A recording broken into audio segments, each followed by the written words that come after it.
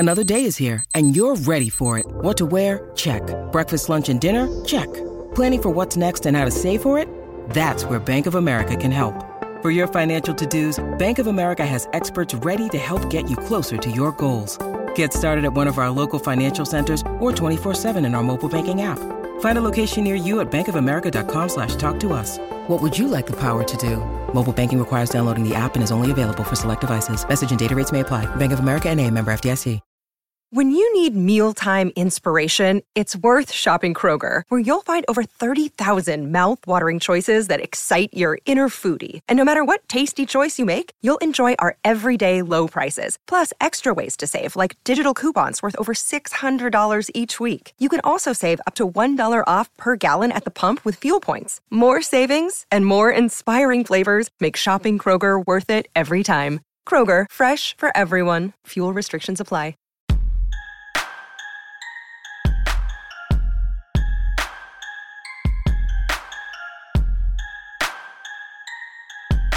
Welcome, everyone, to the Orange and Brown Talk podcast. Dan Lobby, Mary Kay Cabot, Ashley Bastock, Irie Harris. We're still sort of in training camp mode here as we're recording after practice, a few hours after the Browns held practice, a few hours after they cut their roster down to 53, or at least their initial 53. We're going to get to that in a little bit. But first of all, it's Carolina week, kind of. Baker Mayfield got us started unintentionally. So Cynthia Freeland went on a podcast. I think it was, when was it? Was it this morning or was it yesterday, Mary Kay? You know what? I'm recent. not sure. Yeah, I think In the last it day might or have been. two. Yeah, it might have been a couple days. And apparently Baker Mayfield said something to her. You've got it, Mary Kay. What was it that he said? He said, and I really don't use this kind of language, Dan. That's why I'm forcing it on you. But he said to her, I'm going to bleep. I'm going to F them up about the Cleveland Browns.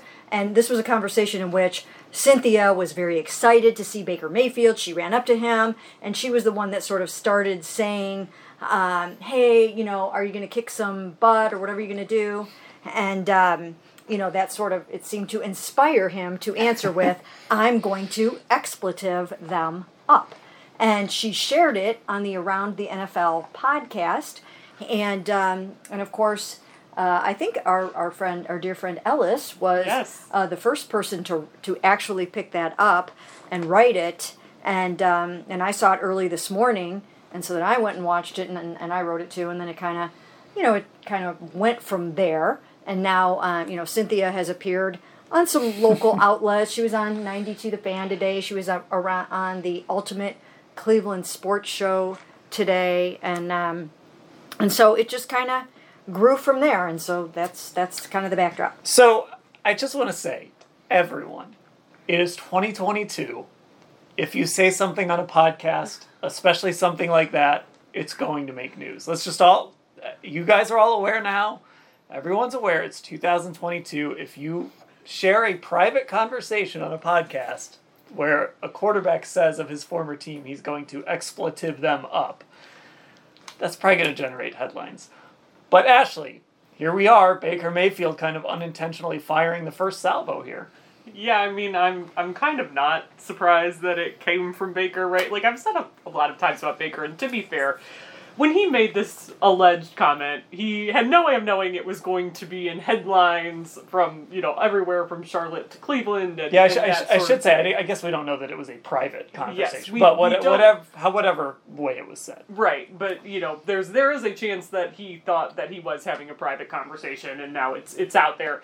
But, like I've said before about Baker, I think, he can't help himself with his moxie and this side of his personality a lot of times, and that's for better or for worse, right? Like, we've seen the negative effect it can have on a team. We've seen the positive effect it can have on a team with him leading the playoff run in 2020 the way he did. So, it's not really surprising. I know we're going to talk about it, but some mixed messages, from inside this building on what these comments truly mean. But, I think there's certainly the belief on my end that this is going to be some huge bulletin board material, especially for this defense and how they take things. Yeah, and I asked Kevin after practice, does it feel like today is sort of that the switch flips to week one? It's Carolina week, and then of course we'll get into. He was asked later directly about these comments, but when this comes out, it certainly feels like, all right, we're on to Carolina now. It's on. We've started. Yeah, I mean, it's kind of hilarious, to be honest, when it comes to Baker. I think the one thing, aside from how his production was on the field or how he was after the game, or him being a cancer in the locker room, as some people would say, the one thing I always admired about him was just that FU kind of attitude.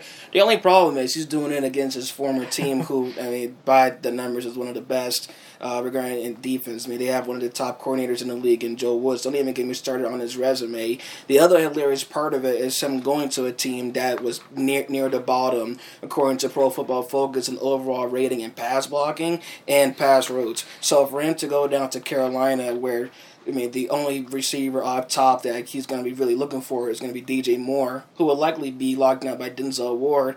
He was going to mess around and throw a couple of interceptions in the first half, I think.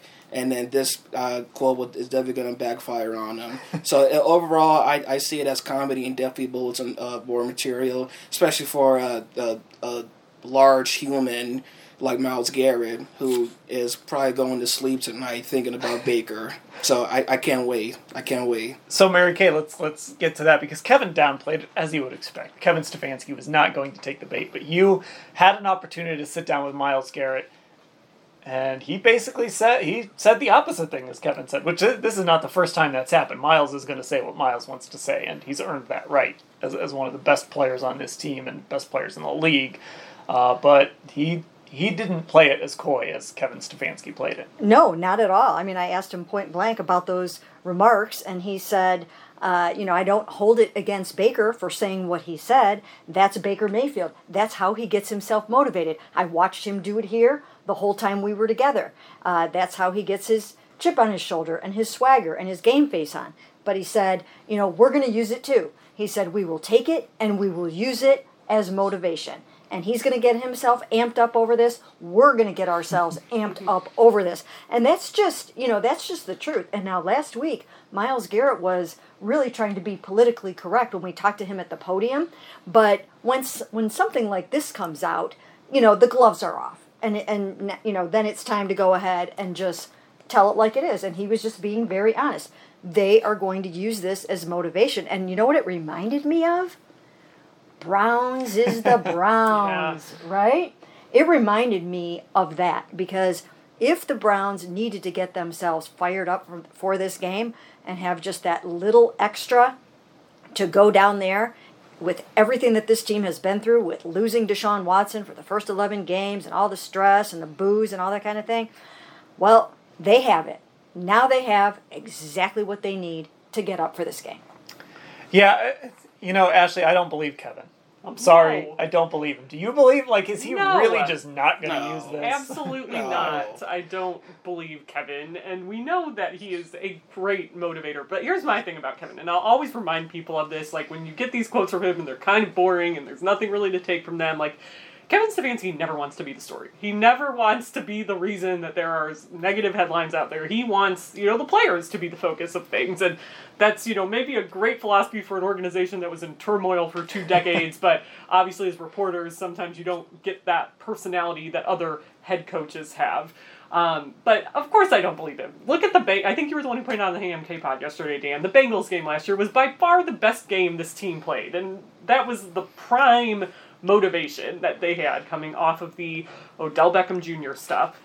Look at the Steelers game after the Browns. It's the Browns. Of course these guys amp themselves up. I'm sure Kevin is, I think he's kind of been known to be a good motivator, right? I mean, yeah. I haven't covered him as long as you guys have, but that's kind of my perception of him. But it's at the same time, I'm yeah, it's not surprising he said that, but of course I don't believe it, that this isn't going to be a motivator. Irie, it sounded like you don't believe it either. No, I don't. When Kevin is there underneath the tent talking to us, he knows the game. He's going to give the PR-type answers. But Dan, and you know this because you did this term, you know where he's from. In that locker room, he's going to give out even bigger and badder bleeps. The Philly is going to come out of him. He's going to be ready. This is probably bigger bulletin board material for him just as much as it is for Garrett and anybody else on the team, because he coached them. He's ready. He's going to be ready. Well, not only did he coach him, and you're right about that, and it's funny to hear about Irie talk about the Philly coming out in him, because that is where Irie is from. Yes. But not only did he coach him, but he also took a few arrows from Baker Mayfield along the way. And so, I mean, Kevin's obviously completely professional, but, there wasn't a whole lot of warm and fuzzy feelings between those two as they parted ways, just the same way there really wasn't with Myles Garrett. Listen, I said it before, I'll say it again. I thought it was strange that there was no statement from Kevin Stefanski in the Baker Mayfield trade press release. I thought that was bizarre. Sometimes silence is louder than any words one could possibly say, though. And I think that was the case with that. Now here is the question. I know this isn't hypotheticals and something that could happen that we will respond to on the pod in the coming weeks. Who knows, with this being Panthers week. But if they were to win, if Baker was to win, I think it's fair to say they could lose the rest of their games throughout the season because nobody's speaking of them regarding a serious playoff contender. But this game probably means more to Baker than any other game this season. I think if he was to beat the Browns, he'd be satisfied. He wouldn't care about any other games throughout the rest of the season. I mean, we talked about it. This was sort of a shrug of a game before Baker got traded there. And there was always that in the back of our minds, like, this is probably where he's going to end up, but, like, until it actually happened and then he won the job, this was sort of like, okay, Carolina, they're going to win that game, this is, whatever. And now it's like, oh, this is, like, one of the games of the week. You got Russell Wilson going back to Seattle, you got the Browns facing Baker Mayfield. I mean, this is a marquee game all of a sudden at 1 o'clock on a Sunday afternoon. Yeah, and you know what? These guys are human, right? And there is something to be said for getting really fired up about something and just getting that extra little motivation. And if that wasn't a real thing, I watched Bill Belichick do that to his players way back in the day and how he would motivate them and how he would find something, anything that he could find in an article or something and get these guys fired up. And I think Myles responds well to getting a little bit of a fire lit under him. I remember Sheldon Richardson talking to me once about Myles Garrett, and he would say, I would motivate Myles during a game by telling him, oh, that was only half a sack. Or, he said, I knew how to push his buttons. Well, everybody's got buttons, and I think perhaps Myles just got his push. Now, he had said last week, very sort of in a politically correct fashion, that he wouldn't mind getting a couple sacks against Baker Mayfield. And now I think he has a little bit of what he needs to get there. Okay, let's take a break, and then let's talk about the other news of the day. It doesn't feel real newsy because it felt pretty obvious, but let's just talk about the 53-man roster, the initial 53-man roster that the Browns set earlier today. I'm back on the Orange and Brown Talk podcast. We're recording this on Tuesday, a few hours after the Browns released their 53-man roster. I think it was pretty close to what we dialed up on the pod. Mine turned out pretty well, but it's just because everything felt so predictable on this. And even some of the questions, they said Anthony Schwartz was going to make the roster. We kind of knew DeAnthony Bell was going to make the roster. So a couple surprises, but nothing huge. So I guess let's each come up with one thing that stood out to us. Mary Kay, what do you think? Drew Forbes. Mm-hmm. You nailed Drew Forbes. Nailed Drew Forbes. I should have listened. Yeah, you know what? I mean, that was funny because he was the first player in off the bench when Wyatt Teller left. And I just thought, you know what? If this is a dress rehearsal game, and you're doing that in the dress rehearsal game, right? And it's interesting too. Once you said that, I started thinking about it, and I think I wrote a newsletter that I included him because I'm he's technically a tackle, and they put him in for Wyatt. I think they like his versatility, right? Yeah. Yeah. So when I saw that happen, it just seemed like the signs were pointing there. So I did have him.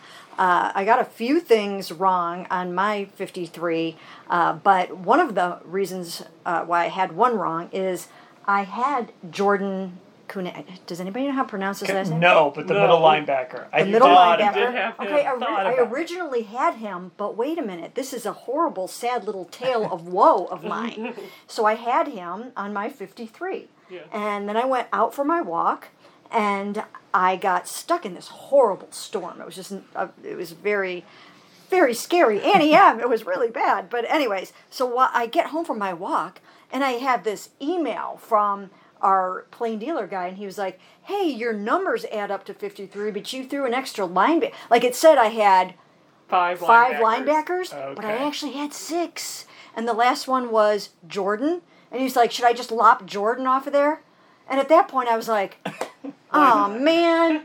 Darn it. And I couldn't think of okay, well, what would be the other thing that I would do? And it was getting late and, we just needed to make a decision. Mm-hmm. So I just lopped old Jordan off and then in the comments said, he's still a good candidate to make it. I cannot count. I didn't say that, but I should have said, I can't count. But anyways, so yeah, I had a pretty good idea he was going to make it too, but I wasn't sure who else to take off of there. I should have taken Johnny Stanton off of there. Mm-hmm. I should have taken Johnny off. So let's talk about that. Let's go down that road, because I didn't put Johnny on. Yeah. And I think one of the interesting developments today was they kept 2 tight ends and no fullbacks. Right. And we've been talking about this, right? And Mary Kay, you've been on this for a little while. This offense is going to look different. It has to with Deshaun Watson. Right. But I wondered, maybe I should keep Johnny Stanton because Jacoby's going to be playing, and so maybe it will look a little more like it did last year. But I think today was a little bit of an indication, and they could still add a tight end via waivers or find a fullback. They could still add one of these guys, but I do think today was a pretty clear indication that this offense is going to be a little more open. It's going to be a little smaller than it's been in the past, and I also think it's going to include a lot of 2 back sets, but obviously no fullback. I think that's kind of where that's going to be this year's 13 personnel. Is you're going to see a lot of Kareem Hunt and Nick Chubb, or Nick Chubb and Dearness Johnson, Jerome Ford. I think that's the direction they're going, Ashley, is more running backs on the field, not more tight ends. Yeah, and when we've talked about them using Nick and Kareem together, what have we said? You'll probably get Kareem in kind of lining up as a tight end. And I think now that we know Jerome Ford can be so active in the pass game, maybe we'll see him there too, especially if Kareem gets hurt or something. But yeah, Dan, that was one of the first things I noticed, because when we were doing our projections, I thought, okay, I don't think they're going to keep both Johnny Stanton and Miller Forrestall necessarily, but I thought they might keep one of those 2, especially because Johnny Stanton's been working with the tight ends all offseason when we've seen him in, drills and everything. So that was definitely an interesting development, especially it becomes more interesting when you remember this team used 13 personnel far and away, way more than any other team in the league last year. They used it, I think, on 17 or 18% of their offensive plays, which is bananas. I don't think another team used it more than 10% of their offensive plays. Yeah, I agree. It just feels like I want to see what this offense looks like. I do, because the receiver room is still thin, but I think there's guys they're going to put out there. I think we'll see more 11 personnel, but again, I want to see what they do if they have Dearness Johnson, Jerome Ford, Nick Chubb, who am I forgetting?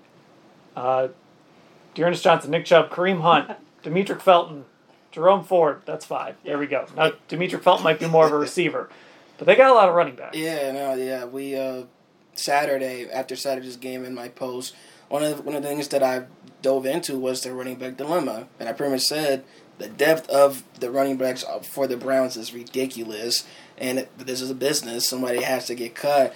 I'm definitely looking forward to how they use and place everybody, especially as you guys said in the slot position. You can really do a lot of damage on that, especially because Kareem Hunt is a total threat to anybody in the league when it comes to that pass, running back acting as a receiver and a slot catcher type of combo. So if you do that and really just utilize everyone the way you should, they're going to do a lot of damage. But yes, this is going to be a more open, conservative type of offense that we're going to see this year.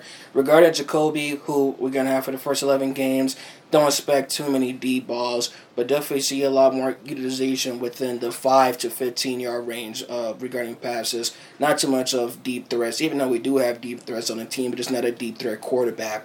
But I'm definitely looking forward to how this offense works.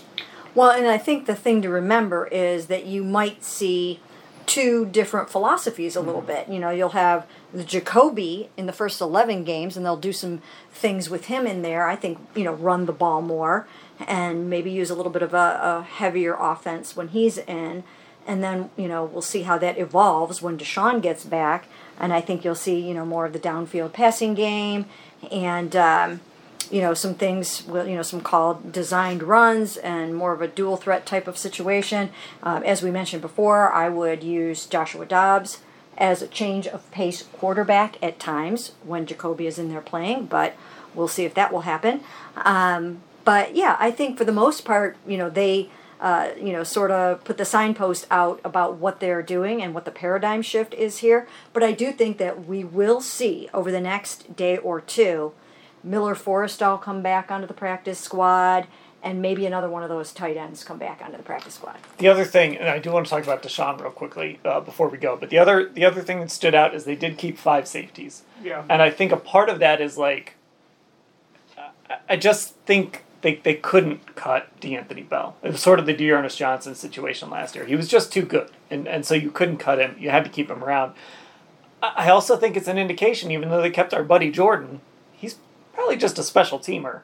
So I think it's an indication that this really is going to be a smaller defense as well. We are going to see a lot of 3 safety looks, and we are going to see a lot of DBs on the field. So, again, the makeup of the roster could change a little bit between now and when people hear this, but there's times when you got to show your cards in this league, and I feel like Mary Kay, they're showing their cards a little bit on defense. Yeah, they are. And, this team loves defensive backs, and rightfully so. And Joe Woods talks a lot about playing his dime defense, and you need a lot of safeties for that. I think the keeping of Richard LeCounte also signifies that they do not cut their draft picks. They just don't do it. 24 of 24. Yeah, they don't do it. And, I think you start to learn a regime's tendencies after a few years, and we now know that they will give these guys the benefit of the doubt, and they draft guys for the future. I mean, they don't draft them for right now. So even though we look at Anthony Schwartz and we say, oh, geez, he just might not be able to cut it. They are always thinking 2 years down the road. They're always thinking 2 years down the road. So, so I think that's what happens when you get some of these younger draft picks and some of these guys, even a Tony Fields, same thing. Tony Fields had a lost season last year, largely because of his broken foot. Made somewhat of an impact on special teams. We'll do the same thing this year. But you know what? You never know. I mean, he might turn into something as they move forward. He might not, but they do not give up on their draft picks. Jeff Howard let something slip, I thought, when he talked a couple weeks ago. And you listen to these press conferences, and they all drone on, but every now and again, you'll hear something, it'll stand out to you. And something stood out to me with him when he said something about positionless football. If Scott Patsko is listening to this, he's going to lose his mind. But he used the phrase positionless football, and then he kind of stopped himself. Mm-hmm. And I feel like that, listen, this is an analytics-driven front office. I feel like Joe Woods has been leaning towards this. They're very secondary heavy. They draft guys like J.O.K. and Tony Fields and Jacob Phillips. I mean, Ashley, it feels like when you keep this many corners and this many safeties, that's sort of what you want, is you want sort of this, almost like this blob out there. Yeah. Like, here's your defensive front, but then behind that, it's like, who knows what you're doing. And even think about who their first draft pick was this year, Barton Emerson. A guy who Joe Wood says, I walk by him and sometimes I think he's one of the linebackers. Like, even just the physical makeup of these guys they draft. But the linebackers, I think, are a great point. Look at these guys in this room now. You have J.O.K., who is like one of the most versatile young linebackers in the game. You have Tony Fields, who is very similar to J.O.K. Jacob Phillips, who has some versatility that we haven't even fully gotten to see yet because of his injuries. Like, I think that's what draws them to these guys a lot of the time. So I definitely think, maybe that was a slip-up on his part, but it seems like we've been trending that way for a while with this front office. Go ahead. I mean, with the way that the NFL has trended with these amazing quarterbacks and many dual threat quarterbacks, the back end of the defenses have evolved with that. I mean, you've got to be able to defend Patrick Mahomes and Lamar Jackson and all of these guys really anymore. Wait until Malik Willis gets on the field. Well, and Irie, in this division alone, you got to face Lamar Jackson and that kind of heavy offense twice, and then you got to face Joe Burrow and just weapons. I mean, he's got like 3 guys that could all be number 1 receivers elsewhere, including Jamar Chase, who soon could be the best receiver in the league. You got to deal with that every year, facing all these different looking offenses, and who knows what Pittsburgh's going to look like, but they always draft receivers well. They can always throw the ball. You got to have a defense that can do a lot of different things. You do, and I know we mentioned this always being really analytics driven. they can mess around and be the NFL version of Moneyball at this point, just because it really complements the type of roster they build, especially on the defensive side, the different guys, the different styles. I'm just so excited to see how they really utilize everybody, especially the smaller guys on the team. I can't wait. I really can. Okay, real quickly, Deshaun Watson, his suspension officially started at 4 o'clock today. He was not on the practice field, so he is officially out of the building. You know, Mary Kate, this is something that's always kind of bothered me a little bit, that you suspend these guys, and if the goal is rehabilitation, is it beneficial to send them away to basically say you can't be around your team, you can't be around, your coaches can't contact you, like we're going to isolate you basically? I know this maybe wasn't the direction we were going to go, but I was just thinking about this, like, is this really a good thing necessarily? I mean, are there any nerves right now with the Browns sending Deshaun Watson away? Well, first of all, times have changed because now they get to come back Right. into the building halfway through their suspension. So instead of him being gone for 11 weeks, which would be an eternity, he gets to come back here on October 10th. And that is going to go very, very fast. Now, he's got a lot of work to do between now and then. And I even still think that that's a bit too much. But it has changed because it didn't used to be like that. You didn't get to come back halfway through your suspension. So I think it's good that he will be back by then because the structure of the football team, I think, is going to be good for him. You want that good support system. When he's out on his own, they have no control over who he's with or what he does. Now, what he does have to do while he's out is comply fully and faithfully with his treatment program. And, so that's one key thing he's going to have to do. It's not like he's just left to his own devices for 5 weeks. He's got to be at appointments. He's got to do a certain amount of things to make sure that he's able to get back on the field on December 4th. But I do agree with you, Dan. I think that, I think it's risky for them to be away from the camaraderie of the team, from the friendship of the team. I mean, just even in talking to, other players that have been a good support system for Deshaun, now that all of a sudden is ripped away from you. And I think it brings with it its own set of risks. Yeah, I mean, you can only watch so much film. You know what I mean? Like, you can only sit in your house and watch so much film. So I think the treatment part of it is going to be a good thing, obviously. But this has to be a slightly nervous time for the Browns. But for them, Ashley, it's just about turning that page to Jacoby. Yeah, I mean, that's all they can really focus on at this point. Because like we said, they can't even technically have direct contact with Deshaun until that October 10th date at this point. But it is an interesting point, Dan, because I was thinking the same thing. It's like, okay, you don't want them in the building because, you don't want them around football stuff and being able to participate that way. Like, that's part of the punishment. But it's like, how beneficial is that, like you said, to rehabilitation? And you're looking at a guy like Deshaun Watson where the league proved that he did what he did multiple times. And now he's away from, like Mary Kay said, this support system of guys who are helping him get through this. And if rehabilitation is your goal, what are we doing here type of thing? I think it's easy to think that. But as of today, Kevin Stefanski said he met with Deshaun. He wouldn't say what they talked about, understandably. He wouldn't say how much time Deshaun is going to be spending in the area during the suspension, if at all. But it's safe to say that they're kind of on to the next. It's just almost like they've said, it's like if somebody gets hurt, what do you do? Like, you're not dwelling on the person who's not there. You're kind of focused on getting the next man up ready. So I think that's what we're going to see these next few weeks. Irie, it just kind of is what it is. No, it definitely is. There is going to be some worry because when Watson comes back, that will be his first game, I believe, in exactly 23 months and 1 day. And I think you said it earlier, there's some worry because he has not been hit in an actual regular season football game in a very long time. But I do appreciate them just turning the page, as you said, and just focus on the next man in Jacoby Brissett, who, honestly, when you think about it, doesn't have as much pressure as one would think. People speak about Jacoby as if he's starting the entire 17-game season. It's only going to be 11 games. I think he gets a little bit too much flack. I think that he's really going to lead his team in an even better sense than people would give him. My only problem, though, with the coaching staff is I did not agree with how they only played Jacoby for the last preseason game. If you're not going to play him for the first game, fine, but he's still a backup quarterback.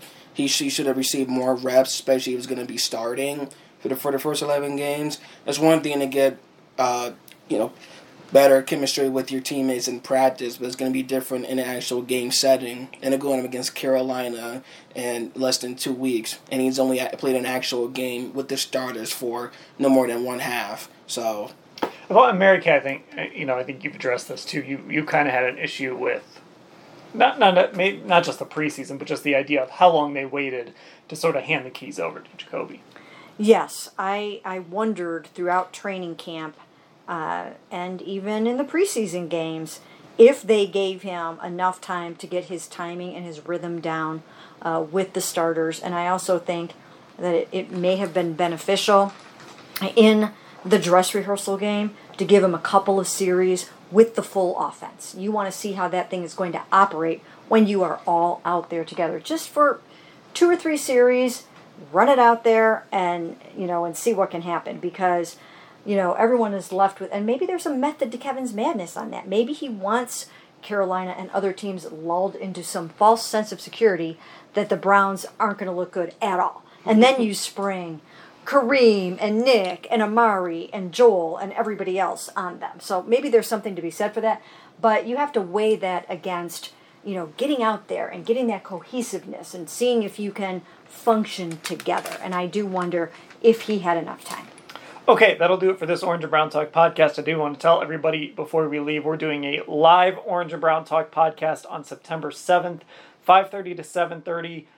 It's free. It's at the Music Box Supper Club in Cleveland. It's in the Flats. It's a great venue. It's right on the river. It's an awesome place. We've done it there before. We're going to talk Browns. It's going to be our podcast, kind of our big Browns preview podcast. musicboxcle.com/event/Orange and Brown Talk. Just put dashes in between Orange and Brown Talk. Again, that's musicboxcle.com/event/Orange and Brown Talk with dashes in between those words. And you can get information and join us live in person. It's been a couple years since we've been able to do that, so excited to see everyone for that. We'll do a live Q&A, all sorts of fun stuff there. And I saw the menu, and I don't remember it off the top of my head, but it's a true football menu. It's it's going to be like a tailgate at the Music Box Supper Club. So join us for that if you're able. Again, September 7th, 5:30 to 7:30 p.m. For Mary Kay, Ashley, and Irie and Dan, thanks for listening, everybody.